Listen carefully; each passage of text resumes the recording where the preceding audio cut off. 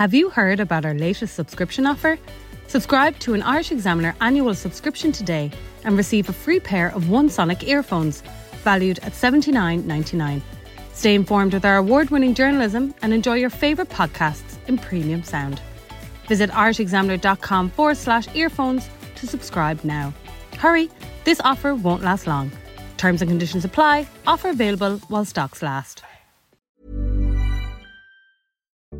This is a paid advertisement from BetterHelp. As a podcast listener, you've heard from us before. Today, let's hear from our members about what online therapy has done for them. I would recommend my therapist 1,000 times over. She has truly changed my life. The day after my first session, my friends and family said I sounded like myself again for the first time in weeks. You deserve to invest in your well-being. Visit BetterHelp.com to see what it can do for you. That's BetterHelp.com. Ryan Reynolds here from Mint Mobile. With the price of just about everything going up during inflation, we thought we'd bring our prices down. So to help us, we brought in a reverse auctioneer, which is apparently a thing.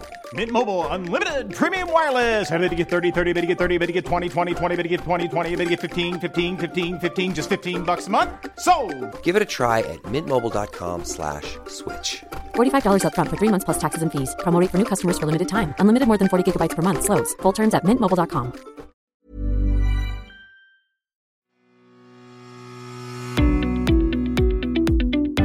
Hello and welcome to the Irish Examiner podcast series to mark the centenary of the War of Independence. I'm Mick Clifford. In today's podcast, we look at the conflict as it occurred in the Munster region and particularly Cork. To discuss this, I'm joined by John Borgonovo, who lectures in UCC's School of History and is also co-editor of the Atlas of the Irish Revolution. John, there's been a certain mythology about the War of Independence in Cork. Is it deserved to the extent, was the war in Cork more intense than it was in other parts of the country? Yes. The short answer is yes. I would say that it's not just Cork where the war is intense. It's pretty much just the entire province of Munster.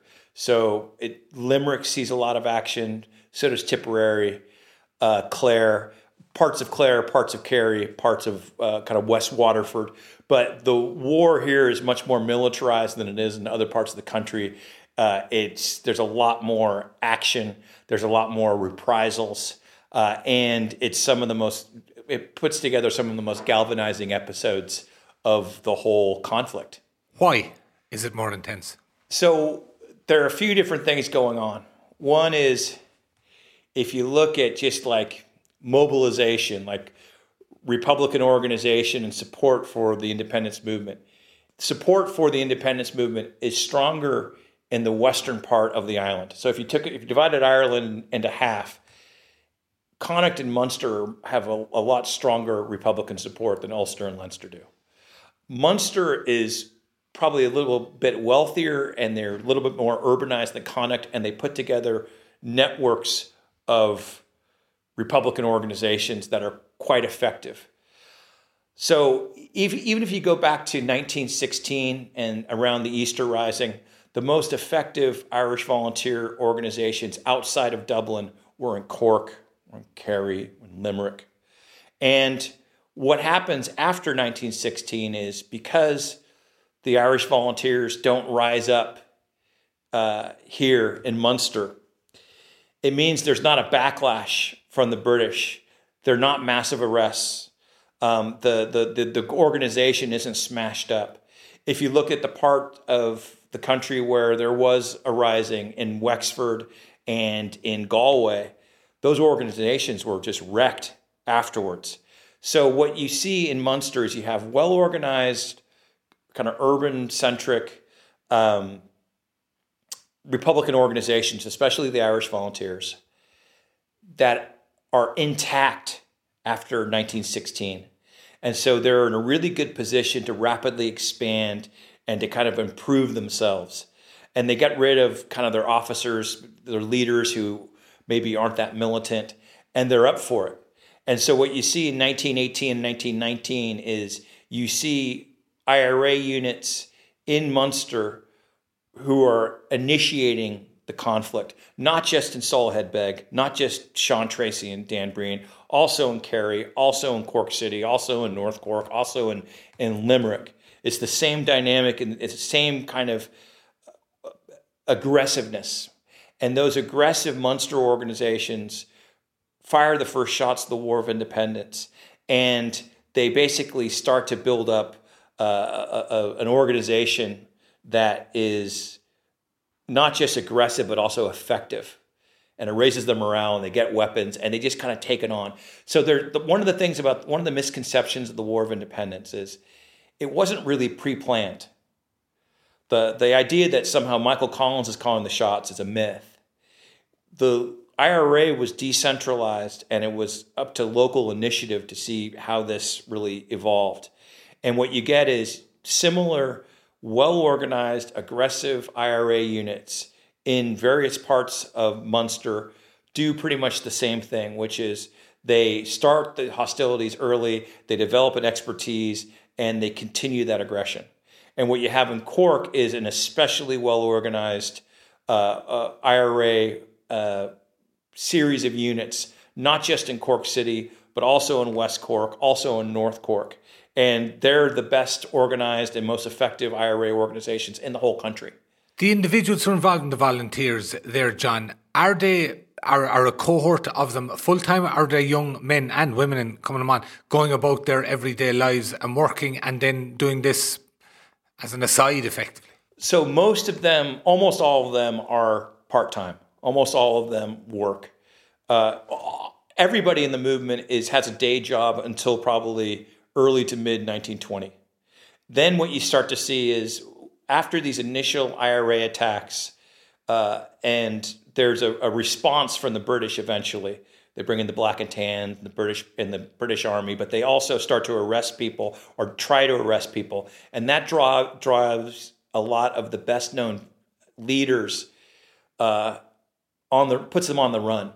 And that's when they start to leave their jobs. That's when they start to leave their households and become full-time fugitives. And then once they're full-time fugitives, they become more professional and more even singular and better devoted to their volunteer duties. But even then, even going forward, the vast majority of IRA guys were still worked and lived at home all throughout the War of Independence. And even folks who were on the run, oftentimes that meant you just didn't sleep in your house at night. It meant you still went to your day job. So there were very few people who were full-time fugitives, full-time revolutionaries. Mostly this was a part-time enterprise. In terms of the public support, vital in that type of a conflict, a guerrilla-based conflict, was there greater public support in the Cork and the broader Munster area from, safe houses, etc., the various type of support that's given that way than there was in other parts of the country? I would say you had strong support in Munster. You also had strong support in Connacht. Stronger than Cork was probably the best organized public support. Cork also, one difference in other parts of the country was it had a really effective political base here in Cork City that performed their own propaganda and were trying to mobilize public opinion. So you had a lot of that going on, and that was kind of radiating out. And I think that had an effect on the overall public support. The British felt like that everybody was hostile to them in the county. That was obviously, an exaggeration. That was probably partially their own paranoia.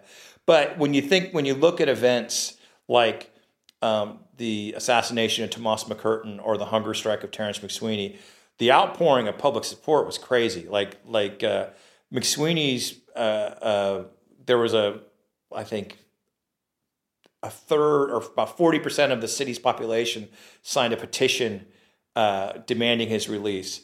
McCurtain's funeral attracted 100,000 people in a city that had a population of 70,000. So everybody turned out everybody, regardless of their politics, turned out for McCurtain's funeral.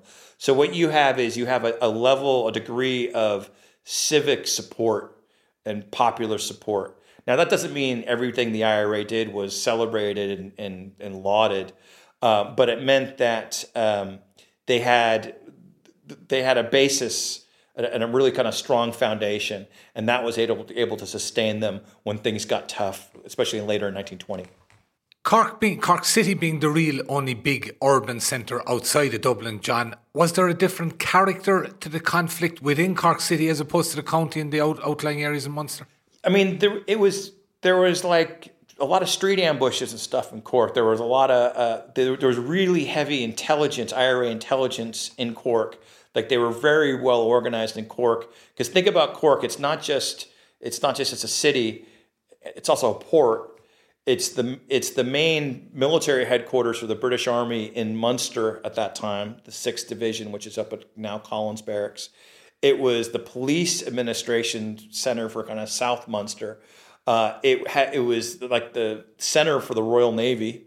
So it had so it's a really big logistical and communications hub for the Crown Forces. And all that was being kind of under observation and a degree of infiltration by the IRA. So there was a lot of that. There was also just a lot. There was a significant number of civilian suspects, people suspected of providing information to the British, were assassinated by the IRA, like 27 or 28, which is more than anywhere else in the country by a long shot. And then there was also, as I said, a number of street ambushes, a number of big ambushes where they're going off and throwing grenades at lorries and shooting up, and there's a lot of back and forth and kind of civilians getting hit in the crossfire. Yeah, and you mentioned people who were shot as informers. Was there any controversy around that in terms of how sure they might have been in the first instance that they were targeting the correct people? So this is a big subject of debate among historians. You know, how accurate was the IRA intelligence in terms of who they were targeting? And I wrote a book about that. It kind of was my first book. And what I would say about all that is that the IRA thought the people they were shooting as informers were informers. They thought they were. They thought they were. So they weren't just shooting random people. Like they weren't just picking out. They thought the people they were shooting were informers.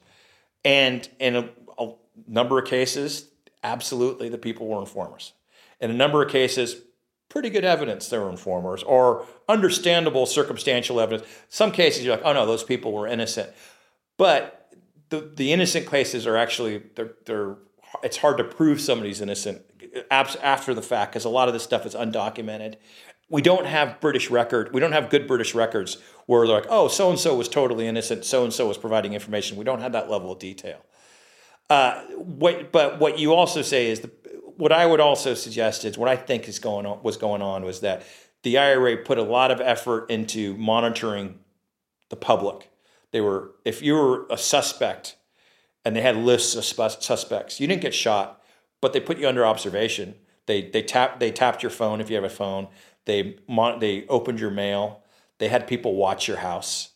And in that circumstance, it's pretty easy to trigger to look like you're more guilty than you were, or to do something that might look more sinister.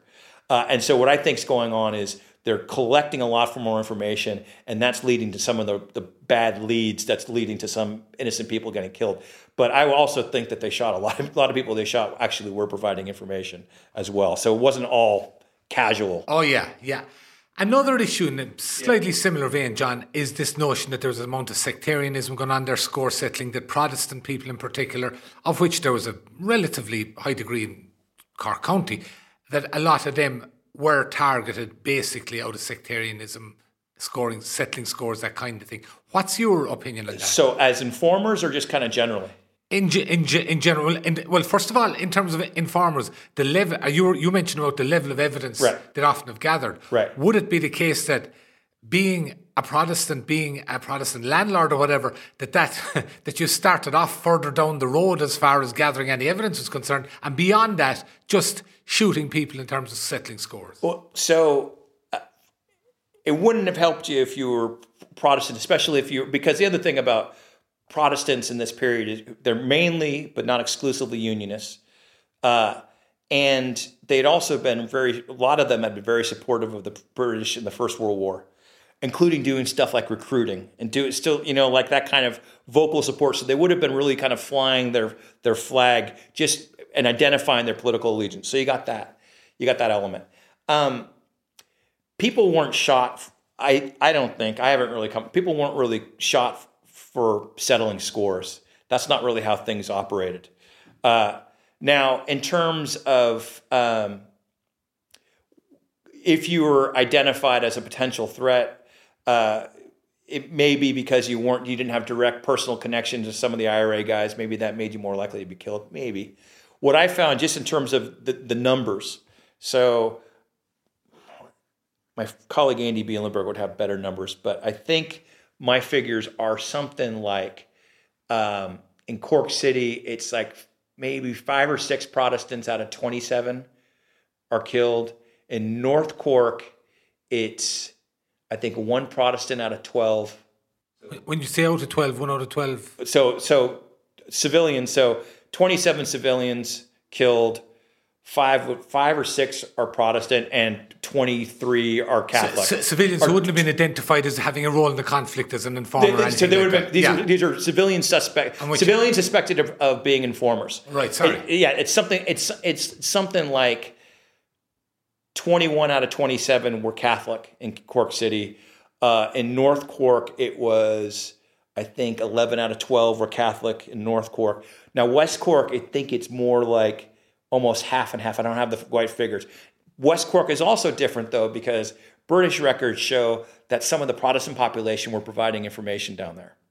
So some of the people down there, the British records refer to some of their supporters down there who were providing information, getting shot, and seemingly. So not saying everybody down there who was targeted was providing information, but there was definitely information coming from some of the Protestant population down there, and some of the people shot were providing information.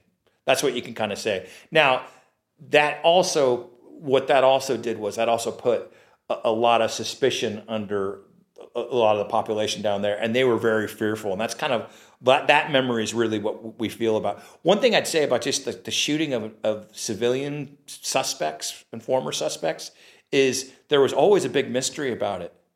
Like only a handful of people knew exactly why they got shot. And so there was always a lot of speculation why so within the IRA, they'd have a little report, they'd figure out stuff out, they might ask for permission, they kind of weigh it up and then decide whether to shoot them. The people who knew exactly why they got shot were the people who shot the person and the people who authorized it, and maybe like the local intelligence officer. That's pretty much it. It wasn't like general. And it wasn't a question of leaving somebody out on the road labeled an informer or anything. Well, they labeled a lot of people. A lot of people were labeled as informers and left on the road as warnings. But it was it's like an eternal process that went on within the IRA. Some units shot a lot of people. Some units didn't shoot a lot of people. But what I'm saying is that the exact cause, a lot of that stuff is really elusive, and there's a lot of mythology about it because a lot of people were trying to explain this mystery. So for a long time, a lot of people just assumed everybody who was shot was guilty, or especially if it wasn't within your own community. But there's also memory of people who think that someone was shot for totally innocent reasons, and actually it wasn't. Or there'll be there'll be an explanation that'll go around a neighborhood, and it's totally inaccurate when you look at when you read IRA testimony. So you know what I mean? So there's a degree of mystery, and there's a degree of confusion about it, and that's still kind of being picked up today. So one thing you're just kind of like, I'm not quite sure exactly what happened in this. So me as a historian who's looked at a lot of this, I can see certain cases where I go, okay, that person's definitely guilty, and then I'm like, oh, that case, that person was in the wrong place at the wrong time, and they thought he was guilty because of A, B, and C. And then another case, I'm like, I have no idea what happened here. And also, a lot of people who think they're in the know don't have any idea what happened here. And a lot of them are stories kicking around. There's a degree of folklore, and there's a degree of rumor, and there's a lot of cases are confused in the memory. So the whole thing is messy. In another context, John, we know, for instance, a number of the Crown agents, whether it be the Black and Tans, the auxiliaries, or whatever, were indisciplined, and they were there to spread terror. On the other side of the coin, and looking from 100 years down the line, were the volunteers, to a large extent, particularly in an intense theatre like Cork and Munster, were they very disciplined, or did some things get out of hands in terms of people abusing the power that they had by dint of being in the volunteers? So, you get like a lot of the excesses happen when you're in a position of power, right? So one of the interesting threads of new scholarship is about the idea of sexual violence during the revolution, right? And everybody who's kind of looked at a lot of the cases knew that it was there, but it's only when you tie together a lot of sources, as the scholar Linda Conley has done recently, you realize the extent of it. And what's really common is it's when one force is in a position of power, that's when you get a lot of the sexual assaults. So the black and tans, when they're got the upper hand, up north, like the specials are involved in a couple things up north, the Free State Army in the Civil War, but also the IRA during the truce period when they're in control of a lot of the countryside. And that's also when you get some of these things where they're throwing their weight around, demanding, like one of the things I came across in the truce period or leading up to the Civil War is people being brought in demanding drink in the name of the IRA. There are a bunch of guys brought in. So that kind of, but that stuff comes later, and that really stuff comes kind of in the run up to the Civil War, and that's when you get a lot of the discipline kind of breaks down. During the War of Independence, their degrees, like discipline is stronger in some units than it is in others. They're constantly trying to control people. Like, keep in mind that like they're doing a lot of stuff, like they're raiding houses for shotguns and like just breaking into people's houses. And there are numerous cases where people steal stuff and then they have to go back and return it and what have you. And people are court-martialed for that kind of stuff, or you're seizing someone's car or horse and how are you bringing it back? But by and large, one of the features of the IRA was that it had a decent reputation amongst the wider public. So they weren't regarded as in most places they weren't regarded as bully boys and what have you. They made a real effort because they were extremely vulnerable. So they had to keep people on side, and they also had a lot of high-minded type people who thought they were, living and dying for Ireland and took all that stuff seriously. So you have enough of that, which I think acts as a break. When it starts to break down is in the Civil War. And that's also one of the reasons when you even think about the collective memory of the Civil War, everybody kind of realizes that the Civil War is a lot messier than the War of Independence was.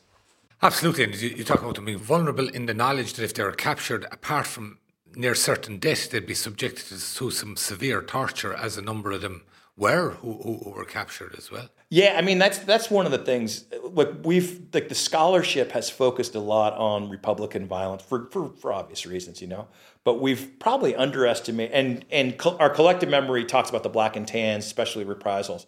But like, as you said, they like if you're caught, you weren't necessarily killed, and there are a couple thousand IRA guys were captured, but a fair few were shot while they're in custody. A whole lot of them got severe beatings and real savage beatings as well, and torture. And torture was used, threats, mock execution. That stuff was pretty common. Another thing that people don't talk about is the Crown forces were driving around with hostages on their lorries all across Cork. And the most active areas, they would pull out IRA prisoners and tie them to the front or back of their lorry so they wouldn't be as human shields. That was going on all throughout 1920, 21. I mean, it's pretty extraordinary when you think about it. And that's not really talked about. And that's extremely well documented. So that kind of stuff. And when you think about going back to your original question, why is Cork important? Cork is important because the conflict here was heavily militarized, and that triggered reprisals, and that triggered a lot of state violence. Now, in terms of the broader picture, the Republicans did a really good job at documenting state violence. That state violence did occur, but they made sure they captured it. The Republicans made sure they captured it. They made sure they documented it, and they made sure the world knew about it. And then they were able to get the word out about this state violence through a really sophisticated Republican propaganda machine that used its global diaspora. And and when you look at like hearings in Washington, D.C. about British conduct in Ireland, it's all about Cork.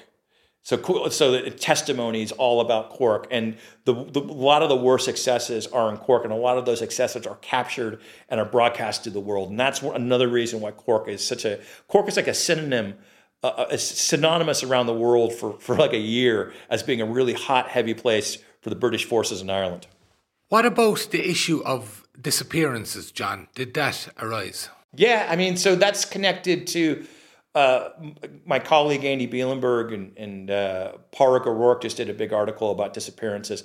A lot more people disappeared in Cork than elsewhere. Most of the disappearances in Cork, a lot of them were Crown forces, and normally what you're trying to do is you're hiding bodies because you don't want reprisals or to give it away. Now there's been a narrative that in Cork there was a hidden wave of people who were disappeared down in Knockgraha and Sing Sing, and I think that's been greatly exaggerated.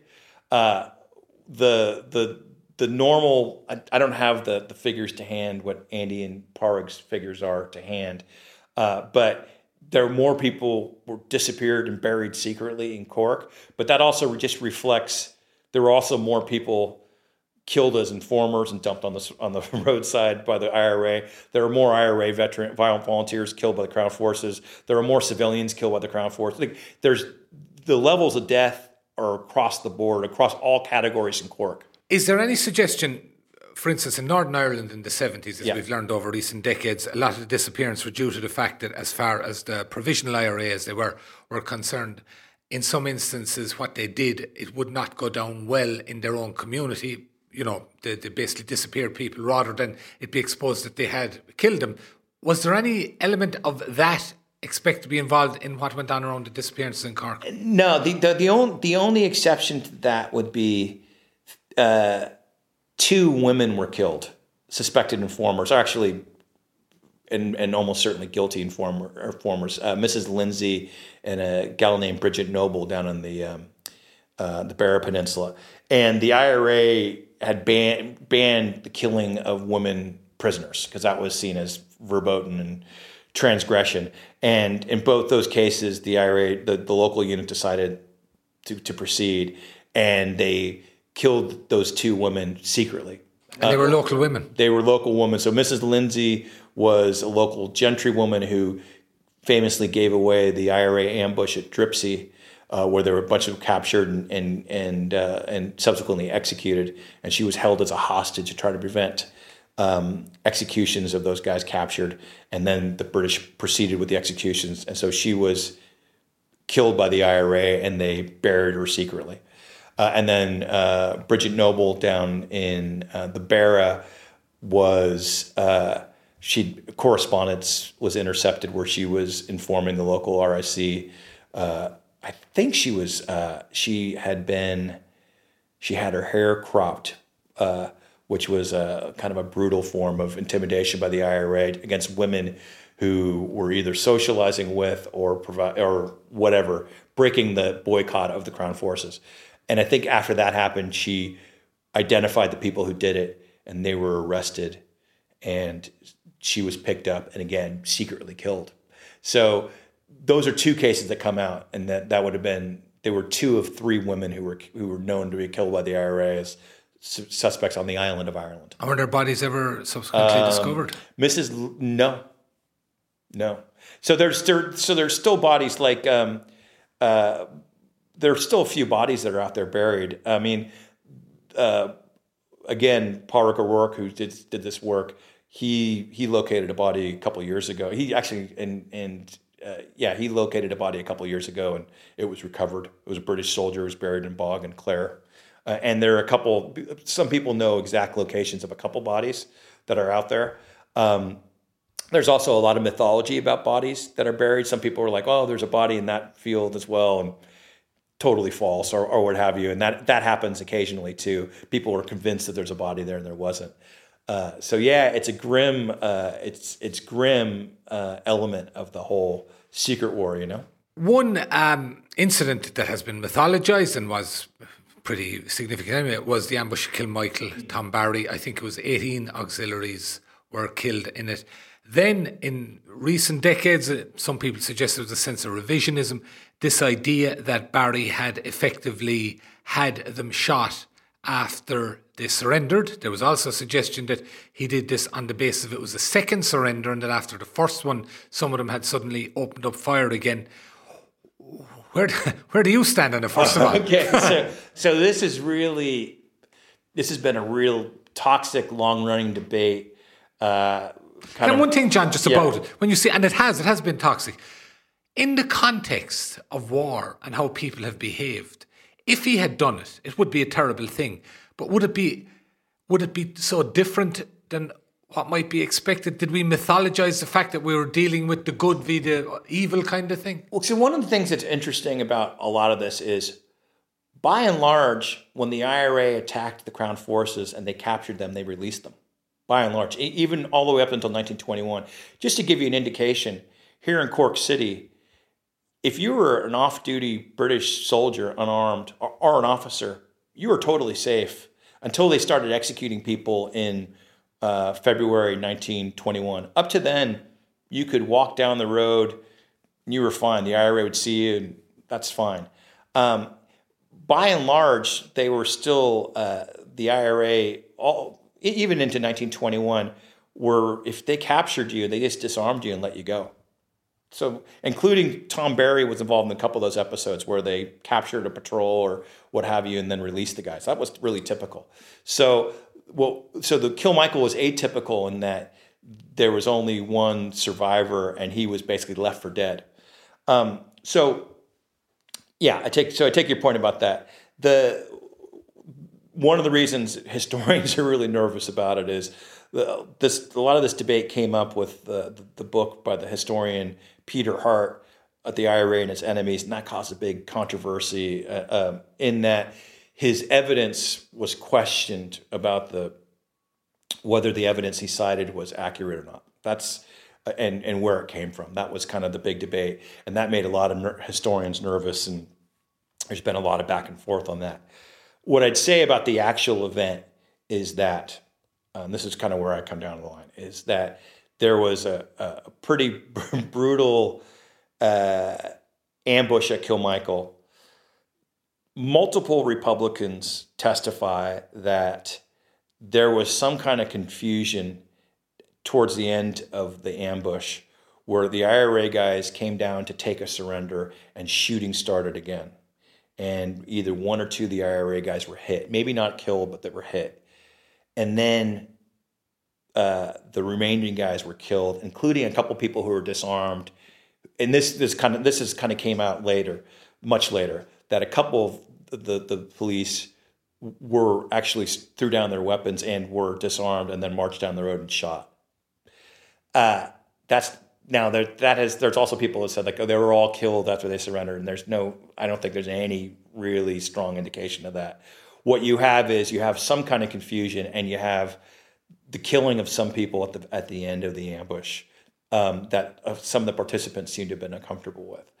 Now, part of the whole thing is anytime you read about military history, surrendering is super dangerous. It's always been super dangerous in any war, because what you have is people are totally hyped up, adrenaline just bursting out of them. And the only thing you have to do is make a wrong move or whatever. And the other thing is you can try to surrender, and maybe somebody else who's with you doesn't hear the surrender and takes a shot at somebody, and then it's totally hairy, precarious stuff.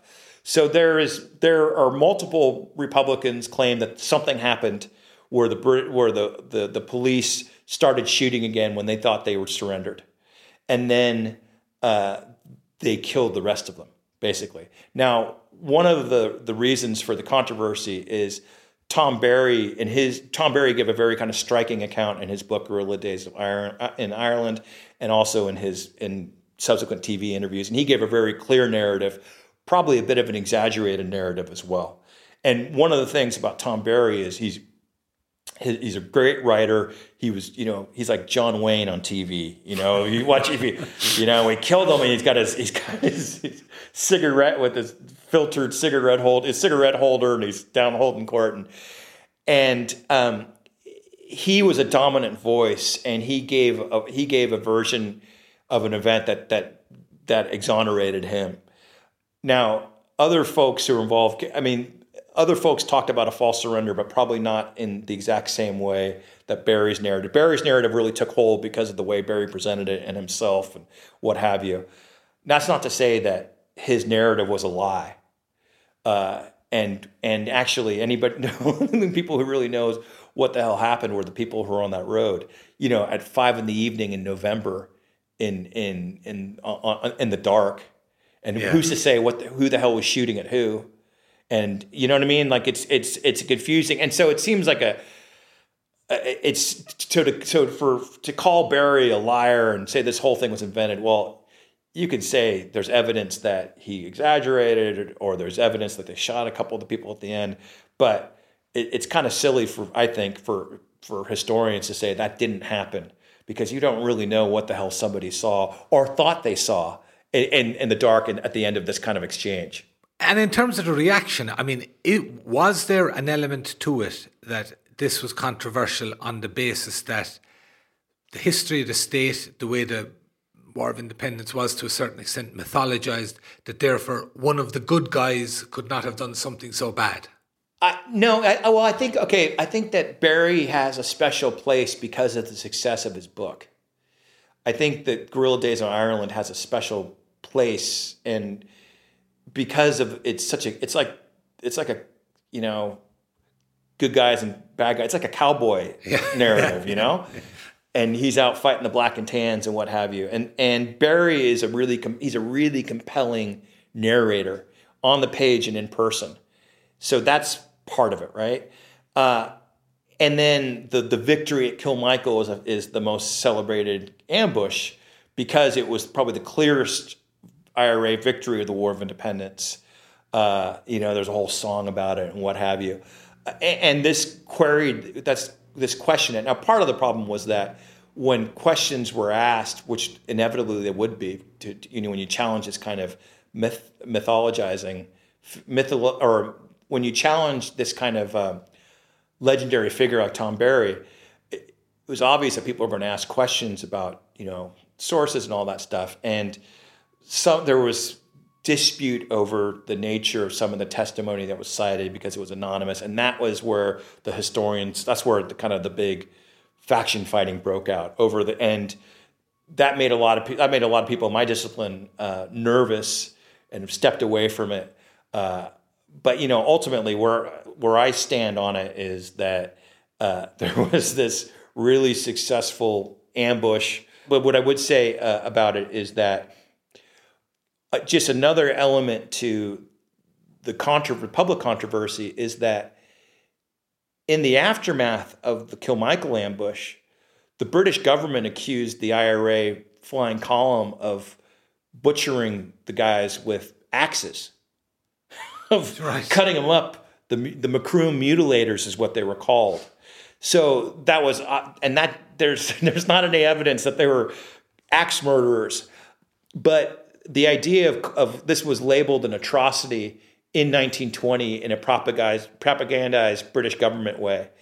So when the historical account later on kind of suggests also that it's a war crime, it kind of had this there was like a synergy that created a strong backlash against that. Even though it's a little more, everything's a lot more nuanced than all that's been put forward, but. As it always is. Yeah. John, we're coming to the truce and the various machinations to get there. In terms of public support towards we're going into the middle of 21.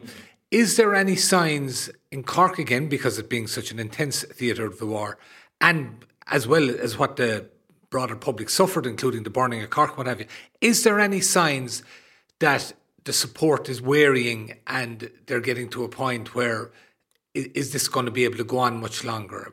I would say no. I would say that there had been a wavering and a wobble right after the burning of Cork. That's what the Republican documents show, that they were concerned about public opinion. Because keep in mind that it was within a day or two of the burning of Cork that the Archbishop of Cork, Daniel Cahalan, excommunicated the IRA. So you have a bishop excommunicating the Republicans, and you have the burning of Cork, and then the suggestion that there's going to be more of this kind of severe reprisal. So that there's a bit of a public panic over that, and there's a lot of concern. But then things stabilize again, and then the IRA continue to shoot British soldiers and police in the city, and the city's not burned down. So all of a sudden they realize that maybe the worst is behind them. Now there's still reprisals, but probably not quite on the scale that they were in the autumn, and a lot of it's a lot more regulated. IRA activity is still climbing in June, July 1921. They're not killing as many people, but they're still attacking. They're still trying to kill police and soldiers at a steady clip. Public support seems to be solid. There's no indication that it's wavering. The British didn't think it was wavering. So I think that the IRA felt that they were on the front foot. They were under pressure, but they felt their organization had gotten better. They weren't really getting hit by arrests. When you look at arrest data for the IRA in County Cork, it's like maybe 1 or 2% of the IRA had been arrested. I mean, like they weren't really getting touched. And yet nationally, as I understand it, that was one of the things that, as far as Collins was concerned, the price of going back to war and how they'd be able to carry on from there was going to be extremely difficult. So that's what Collins said during the treaty debates. And do you take it at face value? And maybe that's also what Collins felt in Dublin. But when you look at the national figures, the IRA campaign was continuing to grow in June, July 1920, May, June, July 1921. It's growing. It's spreading. It's getting more intense. The Dublin Brigade had been hit by arrests, but they still had about 90% of their strength. So there's also like suggestions that the Customs House, the IRA took a big blow in the Customs House, but they had, I don't know what the IRA, I think they had something like 3,000 or 4,000 members, and they got about 70 guys were arrested, 80 people arrested in the Customs House. So it wasn't like they were on their knees. I think that they just realized that there was going to be, the British were preparing to ramp up. They were starting to bring in more reinforcements. They looked like they were going to really hammer and take a much harsher counterinsurgency element or counterinsurgency strategy. And the two sides realized they weren't that far apart, and that's where negotiations opened. But I don't think that the IRA wasn't on the verge of surrender, and I think any suggestion that they were was probably a kind of a post-conflict justification for the treaty negotiations. Yeah. Finally, John, just a strange one that occurred to me. Fast forward to August 22, Mick Collins is touring around and he's warned about the dangers of Cork and they won't shoot me in my own county. On the basis of everything that preceded that, was it inevitable that they would? They weren't going to give him a free pass. I mean, that's the thing about Borgonovo. Like, he was the head he was head of government, head of the national army. Like, so were they supposed to not take a shot at him when it came by? I think the whole Borgonovo episode shows you. One thing is, Collins hadn't lived in Cork since he was a boy. 15, I think he went. Yeah, 15. He'd gone away, so he didn't really. So it was his county, but really he was a Londoner by that stage and a dub by that stage. He didn't have anybody from Cork with him when he was shot. He was still surrounded by a bunch of dubs, which makes you question judgment. But the idea of just kind of being on those back roads, it shows you that he thought the war was over, and he thought that he was. Maybe he thought he was untouchable. Or at the minimum, he showed bad judgment. That's what I would say, and probably I would veer towards recklessness. But Sinead, as they say, the rest is history. Yes. John Borgonovo, thank you very much for talking to us. Thanks, Mick. That's it for today, folks. In the next episode of the Irish Examiner podcast series on the centenary of the War of Independence, we look at the women who had a role in the conflict and how their involvement was, for a long time, completely ignored. I'd like to thank JJ Vernon on sound. Thank you for listening. You can subscribe to us on all the usual platforms, and you can let me know what you think at mick.clifford@examiner.ie. See you soon.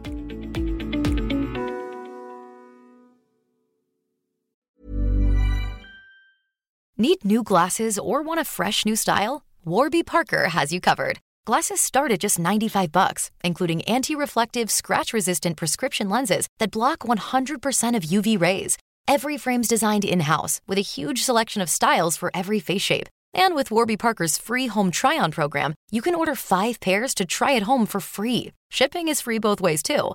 Go to warbyparker.com/covered to try 5 pairs of frames at home for free. warbyparker.com/covered.